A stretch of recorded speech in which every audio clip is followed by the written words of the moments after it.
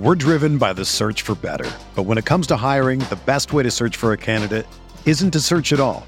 Don't search, match with Indeed. Indeed is your matching and hiring platform with over 350 million global monthly visitors, according to Indeed data, and a matching engine that helps you find quality candidates fast. Ditch the busy work. Use Indeed for scheduling, screening, and messaging so you can connect with candidates faster. Leveraging over 140 million qualifications and preferences every day, Indeed's matching engine is constantly learning from your preferences, so the more you use Indeed, the better it gets. Join more than 3.5 million businesses worldwide that use Indeed to hire great talent fast. And listeners of this show will get a $75 sponsored job credit to get your jobs more visibility at Indeed.com/Blue Wire. Just go to Indeed.com/Blue Wire right now and support our show by saying that you heard about Indeed on this podcast. That's Indeed.com/Blue Wire. Terms and conditions apply. Need to hire? You need Indeed. What do you think about the Laker team now? You follow the box scores of the games every day? Just the Lakers. You're kidding. That is really a compliment. I was pleased to see you smile at the top of our show because once the game starts, you have a game face. You don't smile much out there. I don't think you have to do things for money anymore. Correct. What's up, Laker fans? Welcome to the Laker Film Room Podcast, brought to you by the Blue Wire Podcast Network. I'm Pete, joined by Darius and Mike, and Lakers had a very bleak Christmas weekend.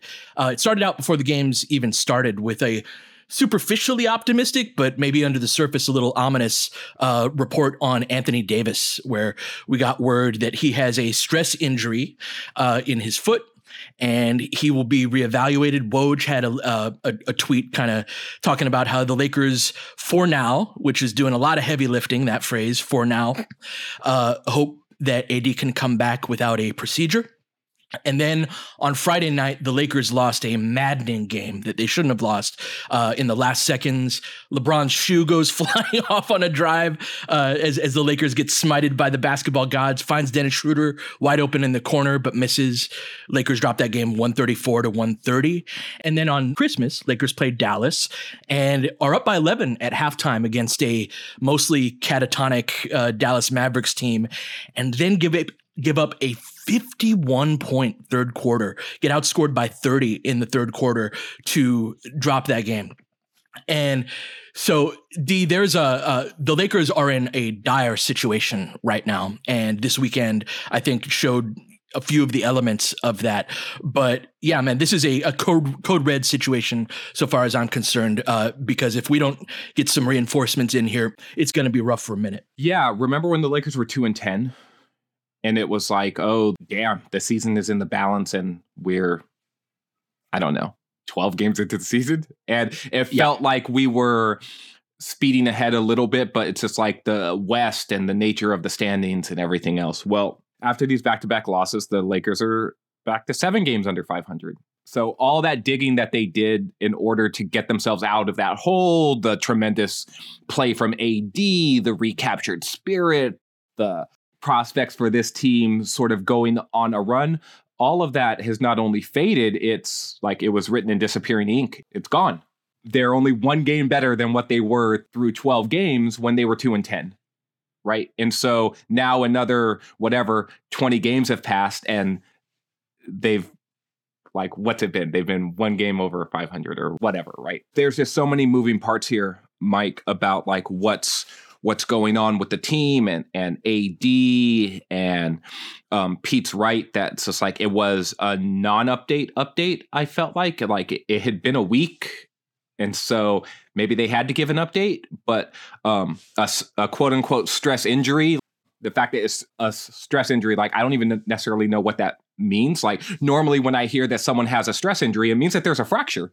There was reporting, I think, from Woj and maybe from other sources as well, that AD hasn't been feeling any pain. That's good news. That he would be reevaluated in 7 to 10 days, like, potentially, right? And that if things were looking good, that he might play again. But stress injuries are one of those things as well, where it's just like they just come back because you're putting more stress on it again. Yeah. Well, it's just like, oh, yeah, like no stress because I haven't been doing anything.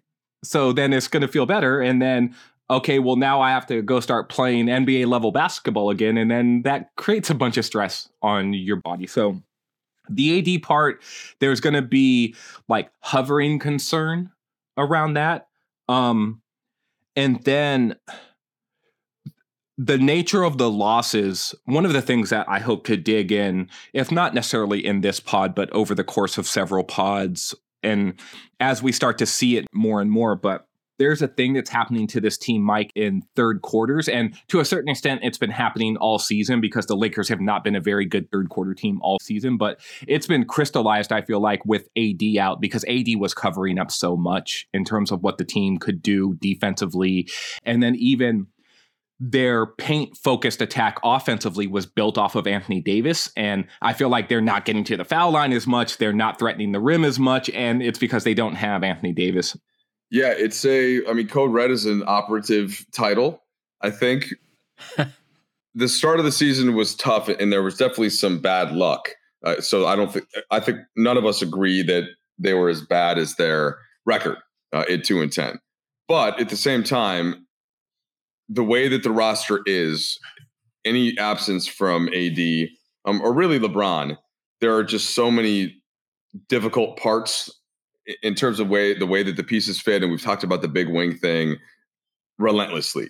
And that's just showing up in a lot of different ways, including, we saw a 5-guard lineup in the last game. And there have been plenty of 1 big and 4-guard lineups. And it's just the opposite of what worked for the Lakers when they won the title, when it was mostly long, big guys out there. And there are some exceptions in the league, but like to me, going small typically means more that instead of playing a traditional big center, you're just playing one like that's good on offense and that can still protect the rim. And there aren't that many of those guys. It's Draymond and it's AD and it's Giannis, and maybe as Evan Mobley develops some, he can get to that spot. But that to me is the more effective small ball. It's not just being tiny all over the place. And there are reasons for that we can get into. But so once AD goes down, like he had represented the hope for what this team could be by him playing at that MVP type level. And they were winning games and they were winning tough games. They won at Milwaukee and then AD got sick, right? But that trip was sort of the high point where, this team can kind of play with and beat anybody if they're right. And the rotations were starting to make a little bit more sense. Maybe Max Christie jumps to Kendrick Nunn, and so things were starting to come together to a point. And then with AD going down, I think that this is tied into what the last 2 losses have been. It's such a big morale hit, and it's so difficult to overcome that. Even if you have a really deep, big, whatever kind of talented roster, there's no team in the NBA that loses a player of Anthony Davis's caliber and is fine. And we don't know yet what's going to happen with AD, but I think we have to assume that they're going to be without him for, I don't want to say the foreseeable future, but there's no report on him potentially coming back in X amount of time. So they can't necessarily plan for that return until there's some sort of update. And that level of the mix of uncertainty and just skepticism that might come naturally to one of the teammates, right? Like that is a very difficult thing to handle. And I think that they can do it in pockets, like the first half against Dallas, where the traps on Luka happen to be working and Dallas happens to be missing their shots. But eventually, it's going to come back to the looking out and not seeing the player or the players that they need to see next to them out on the court. And that's something that's, Pete, is difficult to overcome. Yeah, you said that, no team would be fine losing a player of AD's caliber, Mike, but I do expect us to be functional without one of our stars, and we're not. LeBron had a quote after the Dallas game where he said, without AD, we lose a lot of length that we don't have already. So we have to make up in ways that without AD, it's just very difficult, very challenging. At one point, we had a lineup where I think the tallest dude on the court, where I think AR was the tallest dude on the court, yeah? So it's not rocket science to figure it out. And so that first sentence, without AD, we lose a lot of length that we don't have already. I want to zero in on that, in that when you have Anthony Davis on your team and on the court in particular, you have a high floor in terms of how athletic you are, how much length you have, how much size you have, because he's so absurdly gifted in these ways that he actually allows you to get away with certain things at other positions, D, that there are only a couple of players, like literally one or two other players in the league that you can do that around and be like, oh, we're going to play 3 guards essentially and, cosplay Pat Bev as a small forward. But we have Anthony Davis back there. And so to LeBron's quote right there, it's like, this is already a weakness of ours, but Anthony Davis is such a singular talent in this respect that he can make it work. Without him, we have to actually change how we play completely because there is no way to simulate that. And it so it's not only a loss of talent, D, it's a loss of the one thing holding up an element of the team where it's like, yeah, that's just not going to work, that the 5-guard lineups or just an overall lack of size. You don't have any forwards out there. And so that is, and it's one of those things, D, where like, going into a season that there's a decent chance that Anthony Davis misses extended time during a season. So when you have a team and a roster that cannot survive those times without, and that have these fatal flaws without him, I don't know, man, like we're in a tough spot. We are. And there's no getting around, like, look, LeBron's quote was basically like, I'm not going to put words in LeBron's mouth, but I thought that was LeBron speak for like, we ain't got enough, right? Like, yeah, I mean, it was a very politic way of saying it because he's framing it around the context of missing such an important player. But the point that you make, Pete, about expecting the team to be able to be functional without one of the star players, like that's 100% on point. Like, and so look at the team that was built for after the championship. That team still had all of that, or not all, but a bunch of quality depth from the title team, Mike, right? So KCP was still here. Caruso was still here. Kuz was still here. They swapped out Danny Green for Dennis Schroeder. They brought in Marc Gasol. They still had Markieff Morris. Wes Matthews. Yeah, they brought in Wes Matthews. And so that was a team that team really suffered because both LeBron and AD were out for an extended period of time where both of them were out. And so it was left to a team of just like, oh, well, hey, Dennis, go out and be the best player tonight, or you and Kuz are going to be like the 1-2 punch that carries the Lakers. And we know that that's not a viable plan, right? But if you just plug one of those players back in, LeBron or AD, that team is basically still going to be a 500-ish team. And they were. Yes. And so, and that's the level of like, oh, well, we need this to function correctly. Like that's the level that the team needs to get to. And they're just not. At their best, they've been a 500 team, right? A little bit over 550. And at their worst, they've been a team that can be 8 games under 500 at any given point in the season. And that's the part of this where there are just, and Mike, you mentioned it, like we've hammered the point about the big wings and this, that, and the other. But to me, it's not even necessarily as much about the big wings as much as it is just in general about like functional size. And so Damian Jones, so AD's been out and Damian Jones hasn't really played. That 5-guard lineup is a product of the fact that like Wenyen actually didn't play that well against the Mavs. And TB isn't as good of a defender as you need on any given, like on some nights he can be, but against some teams he can't, Pete. Yeah, he was the guy that was trapping in a lot of that first half against Dallas. And that was one of the things I was wondering if Darvin would go to at some point with kind of the problems of TB. One of the ways that you work around having a guy at the 5 spot that isn't a great defender is to have them trap, right? Because it's, you give them additional help and then you give them a rotation. But you're also asking Thomas Bryant to go from trapping on the wing, where Luka's going to drag it out as far as possible, to make a long rotation to the opposite corner. There are adjustments we could have made, but it's like there's a ceiling on it, whatever way you go with that. And speaking of, there were adjustments that could be made. That was like an acknowledgement that LeBron even made, but then he followed that point up with the quote that you read, right? And so LeBron was just like, yeah, could we have like made some adjustments faster or changed things up? Sure. Right. But without AD, right? And then he went into what he said. And so if you don't have Anthony Davis, but one of the main signings that you brought in this offseason in Damian Jones, and I say main because he's one of the dudes that was given a 2-year contract when everyone else was given a 1-year contract. So I think that there was an idea behind the contract that infers a sort of pecking order around the signings, right?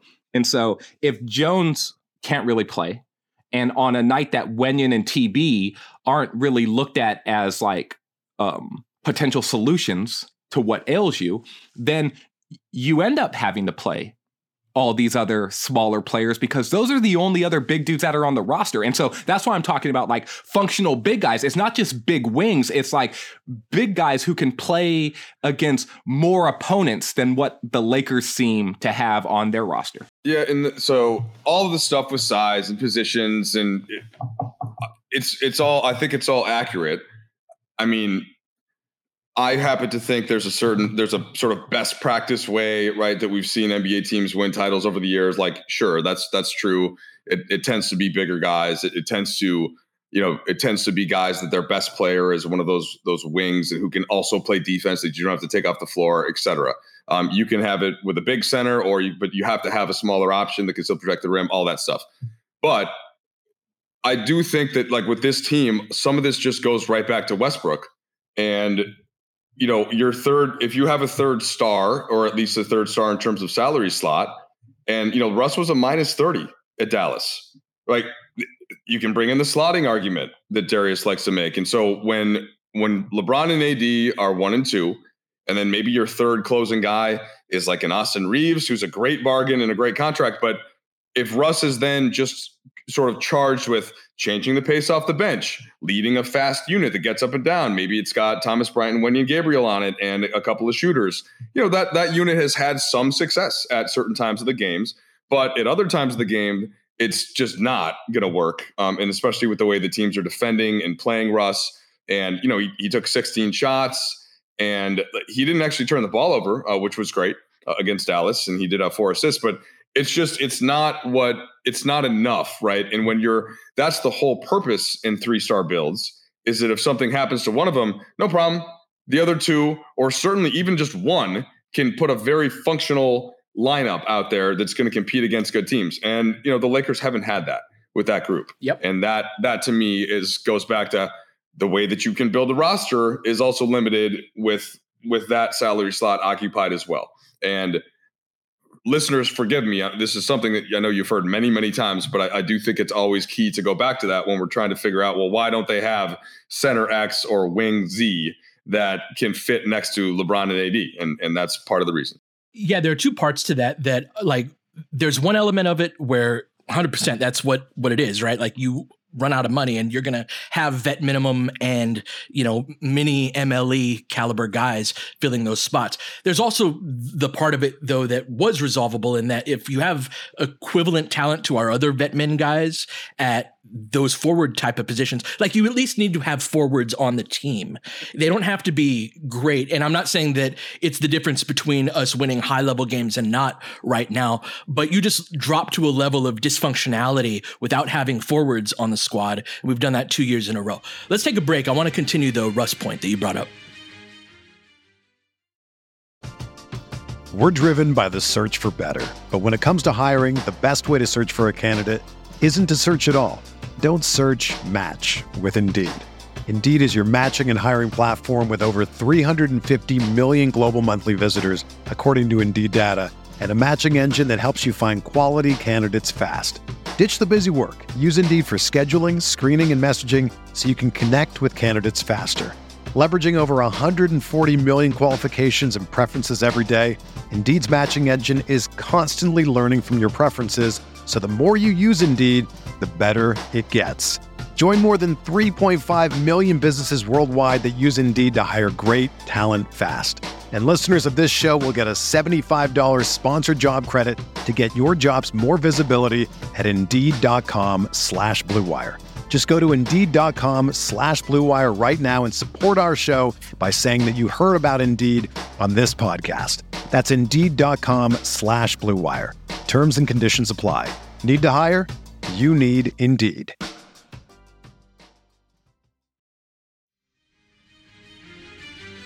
It's been interesting to hear the narrative change on Russ since he's gone to the bench. So much of how basketball, I think, is viewed is through narrative, right? And more so than like watching every single game, especially on a team in a league that has 82 games a team. But for a decent portion of that, like Russ hasn't been very good in a minute and has not really left his imprint on the game in quite a while. During the first half of that game, Mike, in the text thread, you were rightly pointing out like, yeah, we're up right now, but we don't really have anything aside from LeBron going in the Dallas game in the first half. And part of that, one of my main thoughts was like the second unit is playing way too slow. There's been a certain amount of drifting from Russ lately where he hasn't impacted the game the way that he's capable of impacting the game. We can argue about the merits of his game and what he brings versus what he takes off of the table, but it's been a very like kind of going through the motions in a lot of ways. And so when that's combined with not having a lot of size, like on a small ball team, especially a team as small as this, Russ is like probably our fifth or sixth most physical player, our most athletic player, right? Especially with AD out, one of our most athletic players. And so on a team that is in such a deficit in terms of strength, athleticism, and length with AD out, like Russ kind of imposing his will the way that he's capable of is important. And it's actually been a minute since he's done that, Mike, in ways that don't necessarily match up with the narrative. Well, so just to add a quick nugget onto this, and I had mentioned something we were talking about Russ as we sometimes do in the text thread. And I had mentioned during the stretch when the Lakers were playing really well, and I don't remember if it was 7-3 or 8-2, but it was one of those stretches. And he had, one of the worst plus minuses on the team in that stretch. And that was the stretch where they were getting things done. But that's kind of where I wanted to set you up, Darius, but to bring it into the context of what Pete was just talking about. But I don't know if the narrative, as Pete mentioned, had changed to, oh, look, everything's working great off the bench, but that had started to slip even when the Lakers were playing well, at least to my recent recollection. Well, in talking about Russ, it's always complicated because if you look at the box score, Russ is in December, 14 points, 7.7 rebounds, and 8.1 assists. And that's as a bench player, right? And so one of the things that always follows Russ is the idea of like counting stats. So he won an MVP because he was the first player to average a triple-double during the season since Oscar Robertson. He also had a ton of clutch games that season where he had a bunch of game winners, and like even on the last game of the season that like pushed him up to the 5th seed or the 6th seed, where he hit that game winner against Denver. I think that was 3 like, on the left wing. Yeah, on the inbound play. Yep. Right. And he had a bunch of like huge clutch moments that season. He certainly had the narrative. He had narrative that year. Narrative. Not all of it was accurate because that team was not very good and they were destined to get smacked in the first round. But yes, the way that it was building was going in that direction. A lot of people protested it, but yeah, like KD had left too, Mike. And so there was a lot of narrative stuff that was pushing Russ up. And like, to his credit, like he played really well as like a pure number one guy. Like, did he play as well as other guys? Were other guys as deserving or more deserving of the award? Maybe. Whatever. That's less my point to be made here. The bigger point that I'm trying to make is that last year, Russ's numbers were so bad and his spirit looked so dejected. Remember, that was a part of the conversation with Russ as well, is like, and that flowed into even the first part of this season when he was originally a starter. It was like, he's not playing with any joy. And that was like, and other players from other teams were saying this, Pete. It wasn't just like, oh, like something that national pundits were saying, like there's John Wall saying like, hey, he needs to get back to playing with joy. And one of the ways that the narrative shifts is just like, hey, like Russ actually looks happier a lot of times, right? Like he's playing to the crowd. He's making some big plays. Like that idea has changed. And so with it, the perception of him has changed. But I just rattled off his box score stats, right? He's also shooting 41.4% from the field and 20.6% from 3 on 3.1 attempts during December. Right. And so 14 points, 8 rebounds, 8 assists, basically, on 40% shooting and 20% from 3. And to Mike's point earlier, he is not able to carry units in a way anymore where he is the lone guy with sort of several replacement level players that are on the floor with him. And with AD gone, those stretches of the game are now longer and longer. And so, Pete, when Mike was saying that's just like, even when the Lakers were playing well, Russ was one of the worst plus minus players on the team. Some of that you could eat based off the fact that it's just like, oh, well, LeBron and AD are playing so well. They are carrying the other portions of the game. And Russ is like that long middle reliever that is eating innings that make it so that AD and LeBron can play 32 minutes a night rather than playing 35, 36, 38 minutes a night because they have to be on the floor longer. And so there was value in that. And so even if Russ is a -9 in a game the Lakers win by 6, it's just like, well, you did your job tonight. You got counting stats. You got these other dudes involved, and the team might have been better in the portions that you were off the floor, but that's a function of like lineups and the fact that you're out there being a lone wolf with some of these other guys. But those stretches now are like 15 minutes a game, 18 minutes a game, where he's asked to carry some of these groups, and these groups are no longer functional. That's not to say Russ is playing well, because he's not. I think a lot of his numbers are hollow and he's not competing defensively. And there are stretches where I feel like, oh, well, you're not rebounding at all, even if his rebounding numbers are high, right? And so there's a lot of intangible stuff that you need to get from actually watching the games. And I think that was your point, a part of your point too, Pete. It's like, oh, as the narrative shifts, you see the counting stats, you see the smiles, you see more of the highlights. And it's just like, hey, Russell Westbrook is back. But in reality, he's actually not helping as much. And when you make what you make, as Mike has brought it up, and you swap out all of the role players in order to get a guy like this, and he can't actually functionally carry you for a 6-minute stretch and win that portion of the game, then you're in trouble. You're just in trouble. In talking about that good stretch that you talked about, Mike, one of the things that I liked about how Darvin's rotation ended up kind of gelling is that he was trying to keep LeBron and AD on the court together as often as possible. So in previous years, we always had one of them on the court, right? And so this is kind of the opposite rotation style where it's like, we're going to maximize the amount of time that LeBron and AD are playing together. And that's where Russ's ability to carry a unit, and where I think some of the plus minus, like Russ was still helping us win games in that stretch, even though his plus minus was less. And Darius hit a lot of these points, but the idea being that like, okay, we're going to have stretches of the game where neither LeBron nor AD are on the floor at the same time. But Russ, being the type of player that he is, Russ has a lot of experience carrying units of like guys that are not that great and being, slightly sub 500 with them, right? These are not great teams, but the idea is like, hey, can we lose this 6-minute stretch by 2 points or 4 points instead of 12 points? And then when LeBron and AD come back in, they're gelling, they're going to thump the team that's across from them. And so it's just kind of like hold it down in the wraparound type of minutes in this fast pace when it's looser. Which is all, Pete, that's all true. I think that changed though in crunch time. And that's when they lost a lot of games when Russ was then still used to wanting to carry a unit, but other teams were desperately hoping that he would, while LeBron and AD were out there and guarding him with the center. And right, so like that there, yes, I just always like to point out there was that optimal stretch where even if the plus minus wasn't great, I agree, it was working fine functionally. But then when he stayed in the game, then that advantage kind of went away. And the Lakers paid for it. So that's where, again, these are the lessons that with a new team and a new coach, this is how you work your way through the season. So like the Denver game where AD got hurt, but we won, obviously this was not the headline with AD's injury and with the win and all of that. And Thomas Bryant was great in that game.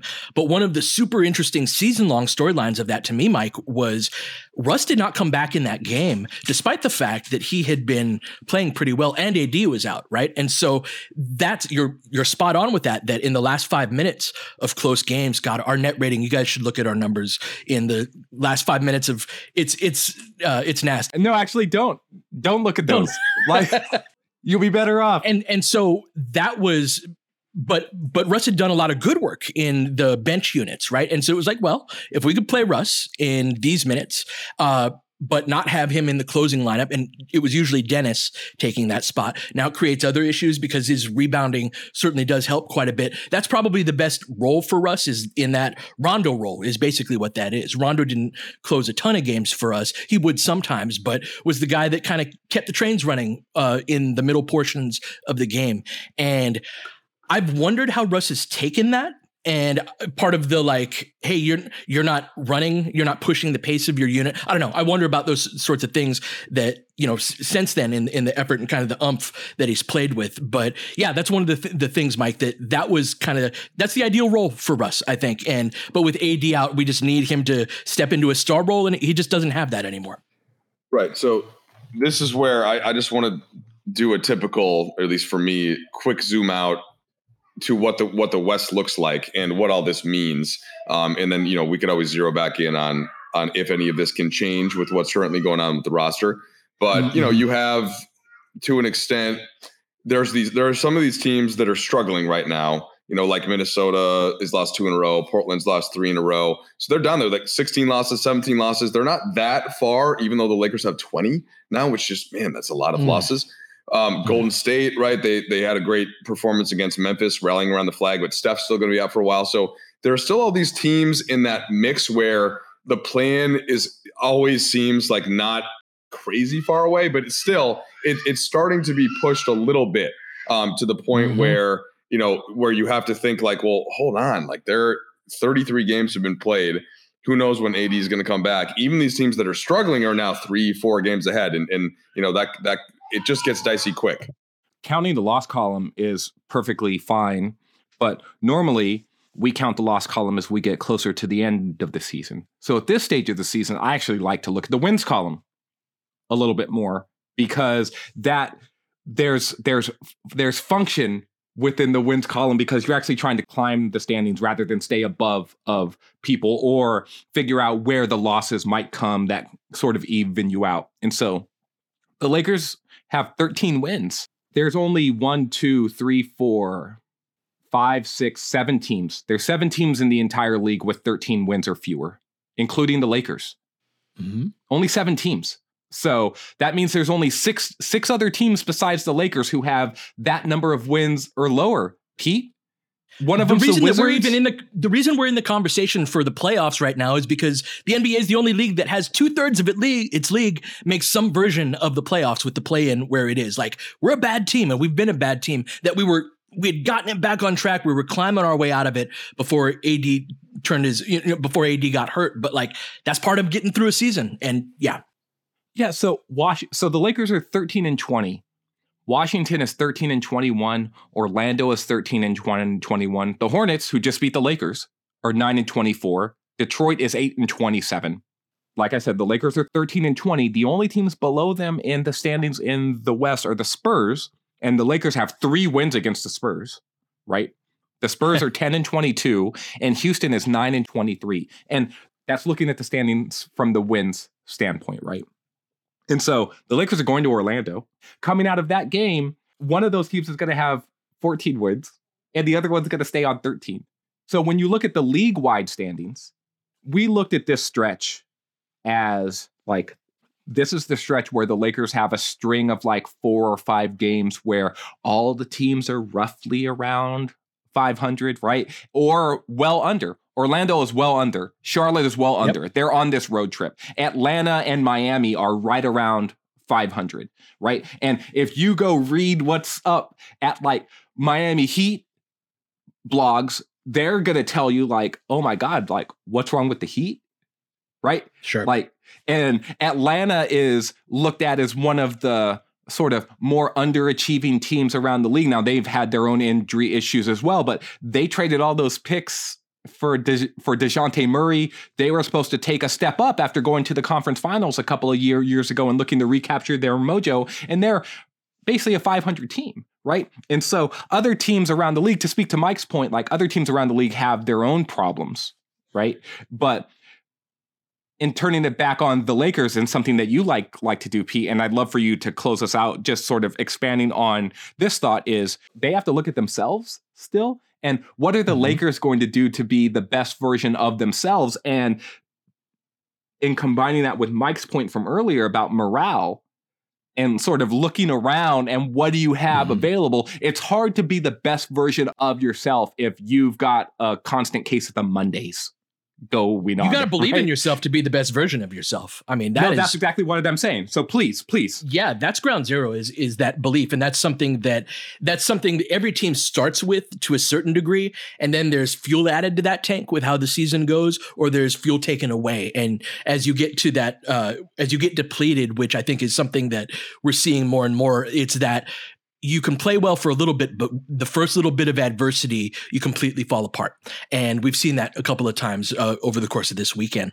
And so we'll talk on tomorrow's pod both about kind of some of the things that the Lakers can do to be as functional as possible right now, but also the like big picture. What is like, where are we at in terms of trades? Where are we at in terms of just kind of the global view with the AD update and all of that? But there's a reason this is titled Code Red, is that morale, like if this was the beginning of the year and we were like, hey, we're going to be without AD for a couple of months, but nothing's happened yet. There haven't been heartbreaking buzzer beater threes or injuries or small ball lineups that you've boxed out a guy too many times. And just one last thing, the end of the Charlotte game, we lost on a goaltending call right before the last play with LeBron. When they showed the replay, we challenge it, right? They review it to see if it was actually goaltending. Very close. They do call it a goaltending. But if you watch the replay on that, and they're showing it in slow motion on Spectrum, you've got Austin Reeves trying to block out Plumlee, and he's just getting mauled. Like he's on one foot and he's falling away, right? And then you have Dennis Schroeder trying to block out PJ Washington. And there's a certain level of that too that's in the accumulation of morale where it's like, you're asking me to do something, and I'm trying my very best. Those two were trying very hard to box those guys out. But it's like there's a reason why flyweights don't box welterweights. And that plays into the whole, like once you get players to the point where you're like, what you're asking me to do is something that I can't do that well, even if I try really, really hard, then you're in a really dangerous spot. And so there are things that without Anthony Davis, I basically think we need to size up. We need to play fewer small ball concepts and play as big as we can. And yes, that means some Damian Jones minutes. That doesn't mean this is going to be good. I'm talking about like the best version of ourselves. And we'll get into more detail tomorrow about this. But when you're already at that point where your morale is low, and then you go, yeah, well, if we put Wenyen and Damian Jones together, that's going to solve it. No one's going to believe that. You know what I'm saying? Like you're still going to be at that point where it's one hit and one little bit of adversity, and then you're done. And so we're at a very dangerous point right now. We talked about this a little bit last week, Mike, on the pod that you and I did, that we're in a danger zone, and we saw that play out over the course of this weekend. Very, very critical couple of weeks coming up for the Lakers in a number of ways. We'll be back tomorrow to talk about more of it. But until then, you've been listening to the Laker Film Room Podcast. We'll catch you guys next time. James has got it in low to McHale. McHale wants to turn. He's double teamed. Just pass out in front. Broken up by Worthy. Tip to Magic. Worthy dies on his belly. Magic scores. There's Magic got it. Magic fires. It's good. The Lakers win the game.